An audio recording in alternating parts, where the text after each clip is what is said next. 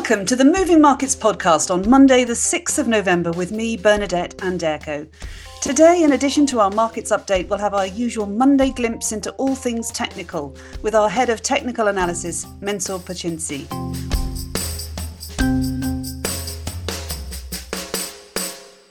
But we're starting the show today with a round of the markets news from Roman Canziani. Good morning, Roman. Good morning, Bernadette. So, Roman, what a change in terms of market sentiment compared with last Monday. I mean, since Wednesday last week, equity and bond markets have been rallying, with the S&P 500, for example, posting its best week in 2023 and closing almost 6% higher on Friday. So what's happened?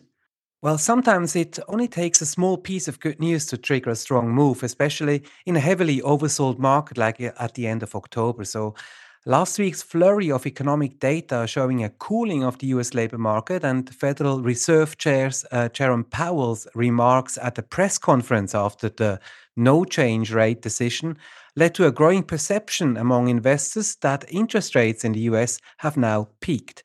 Additionally, this optimism was amplified by quality-wise improving earnings season in the US after a lackluster start. Okay, so you mentioned the US labour market data. One of the market positive data sets in the US was the US non-farm payrolls report on Friday, correct? Yes, absolutely. The latest jobs report revealed a slowdown in hiring in the US to 150,000 versus expectations of the number coming in around 180,000. And we also saw a surprising increase in unemployment to 3.9%. Also, quite interestingly, wage growth slowed, coming in a tad weaker than expected at plus 0.2% month on month. So all these data pointing to a not too hot, not too cold economic climate is viewed positively by investors as an indication of sustainable growth without overheating. Interesting. So a delicate balance of forces at work, it seems. Turning to US Treasury bonds now, any noteworthy shifts in the yield curve following that rather weak jobs report? Yes, while many look at the performance of the benchmark 10-year Treasury yield, which, by the way, trades this morning at 4.59, the past few days have recorded the most pronounced fall in 30-year Treasury yields since the pandemic began. They fell from 5.10 on Wednesday to 4.77 this morning, probably also amplified by positioning of hedge funds, which apparently built up lots of short positions into the labor market data and were forced to close them by buying into US Treasuries when things didn't go their way. And interestingly, traders have also almost fully priced out any more rate hikes in the US. Rather, there appears to be a growing sense that the US Federal Reserve might enact an interest rate cut as early as June 2024. Okay, so let's now shift our attention to the currency markets. Have we witnessed any major moves there too? I mean, particularly concerning the US dollar as a reaction to that labour market report. Yes, certainly the perceived pause in the Fed's rate hiking agenda, coupled with the latest jobs report, has led to a decrease in the dollar, which fell nearly 1% versus its peers on Friday alone. Okay, so to round off the picture, we're still in the midst of the earnings season in the US, and you said in the beginning that the earnings quality has become better as of late, one of the triggers for the rally last week. What else have you seen in the news? Yes, there's actually one thing which I saw being discussed in several news this morning, and that's the lukewarm outlook US corporates have been providing together with their results for the last quarter. It seems that corporate America is more cautious than the average analyst at Wall Street. By far, not all S&P 500 companies issue regular outlooks, but of those that do, more than 50% are more downbeat on their company's outlook than Wall Street. There are, of course, two ways to look at that. One is that companies see their outlook clouding in because of all the tighter monetary conditions, which start trickling through to the real economy now, or that they are maybe tactically way too pessimistic. Okay, many thanks for that. How have markets done in Asia overnight, Roman? What's the news there? Yes, shares in Asia are broadly higher this morning, following Wall Street's guidance on Friday. South Korean stocks led the rally, up more than 4% following Sunday's news that the country would ban short selling until the end of June next year. Japan is another big mover, up by more than 2%, although that market was closed on Friday, so this move must be seen as a bit of a catch-up too, I guess. Interesting this morning is also that oil is a bit higher after losing towards the end of last week. On news that Saudi Arabia and Russia reaffirmed they will stick with oil supply cuts of more than 1 million barrels a day through year end. And gold is also lower today, trading up at about 1,980 US dollars an ounce after failing again to surpass the 2,000 US dollar mark on Friday. All right, then I guess we should look forward to the coming week in financial markets. What do investors need to look out for, Roman? Well, yes, in Europe, we have already had factory orders for September in Germany coming in at a surprisingly positive 0.2% versus expectation of a minus of 1.5% month on month. Later today, we'll also have PMI numbers out of France, Spain, and Germany too.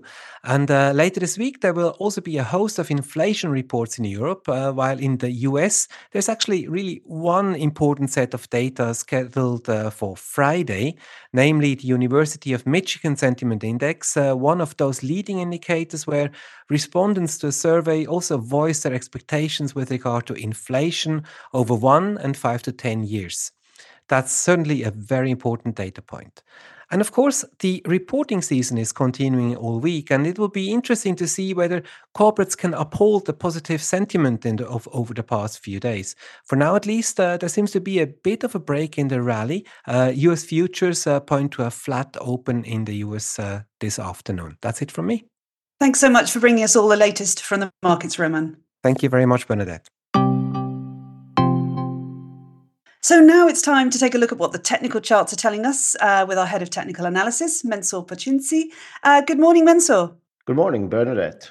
So Mensur, I guess we have to start with the S&P 500. It broke below 4,200 on the 27th of October, which I know is one of your significant technical levels. But as Roman mentioned, we've seen a significant rally since then. Does this mean we've got our year-end rally? Yes, most likely the break at 4,200 triggered many sell signals with investors. So when we look at speculative investors, we see that for the first time since 16 months, they turned bearish last week or net short. So most likely this was a trap, and the recovery which we have seen on Friday basically points out to broad-based demand for equities. So in the short term, we got a buying thrust in US equities, meaning that the majority of stocks, or more than 90%, were in a short-term uptrend. Historically, this has been a quite bullish signal.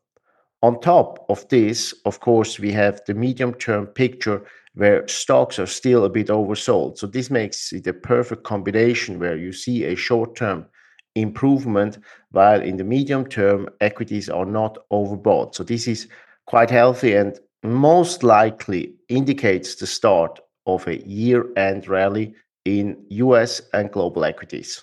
Okay, good news there then. The rally seems set for the States and the global equities. What's the story in Europe from your perspective, Mensur? Well, in Europe, it's the equity market is similar to the US. They saw an improvement as well. It's slightly weaker, but nevertheless, European equities have entered most likely as well a year-end rally. And what is encouraging in Europe is that the mid-cap space, which has underperformed severely over the past 2 years, has been improving over the past few weeks. So when you look at mid-caps in for example, in Switzerland, they are starting to outperform the large caps. So this indicates that the risk appetite from investors is returning. So investors are starting to prefer a bit more speculative stocks or mid-cap stocks, less defensive. So this is a good sign and signals a return of risk appetite.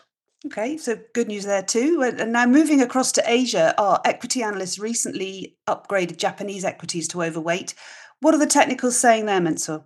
Yes, I mean in Asia, Japanese equities basically look the best, and we are very surprised, or we are every week we are quite amazed how many individual stocks we find in Japan which are printing new 52-week or multi-year highs. So we think the Japanese equity market is a market to keep an eye on, and is certainly a market for stock pickers. So there we see really a lot of stocks which are breaking out for multi-year consolidations, which from a technical point of view is quite bullish. And you would think that the outperformance of Japanese equities, especially against the rest of Asia, should resume from current levels. All right, so we're clear there on equities. Maybe we move away from those now. We saw this pullback in US Treasury yields after the non-farm payrolls number on Friday, as Roman mentioned, meaning, of course, that bond prices rallied. What's your take on the bond markets now? Well, from the bond market, basically, we think that yields have most likely peaked in the medium term. So we would expect here a consolidation in US yields.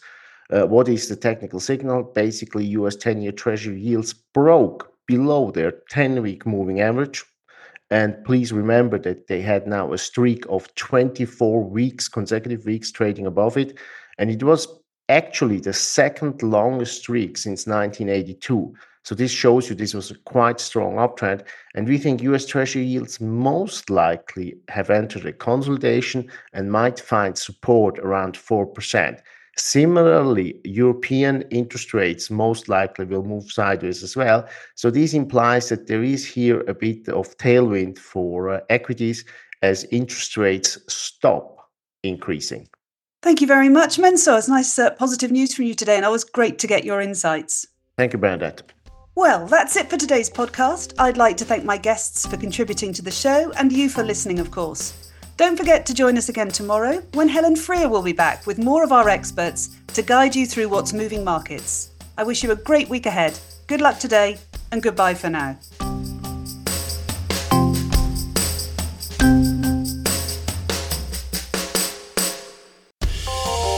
The information and opinions expressed in this podcast constitute marketing material and are not the result of independent financial or investment research.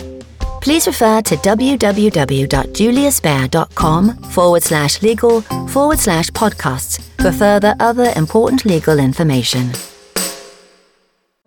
Beyond Markets is a weekly podcast where Julius Baer experts and external speakers discuss some of the latest market developments. They share their key research and insights on today's ever-changing economic landscape and present practical advice. Search for Beyond Markets on your favourite podcast player.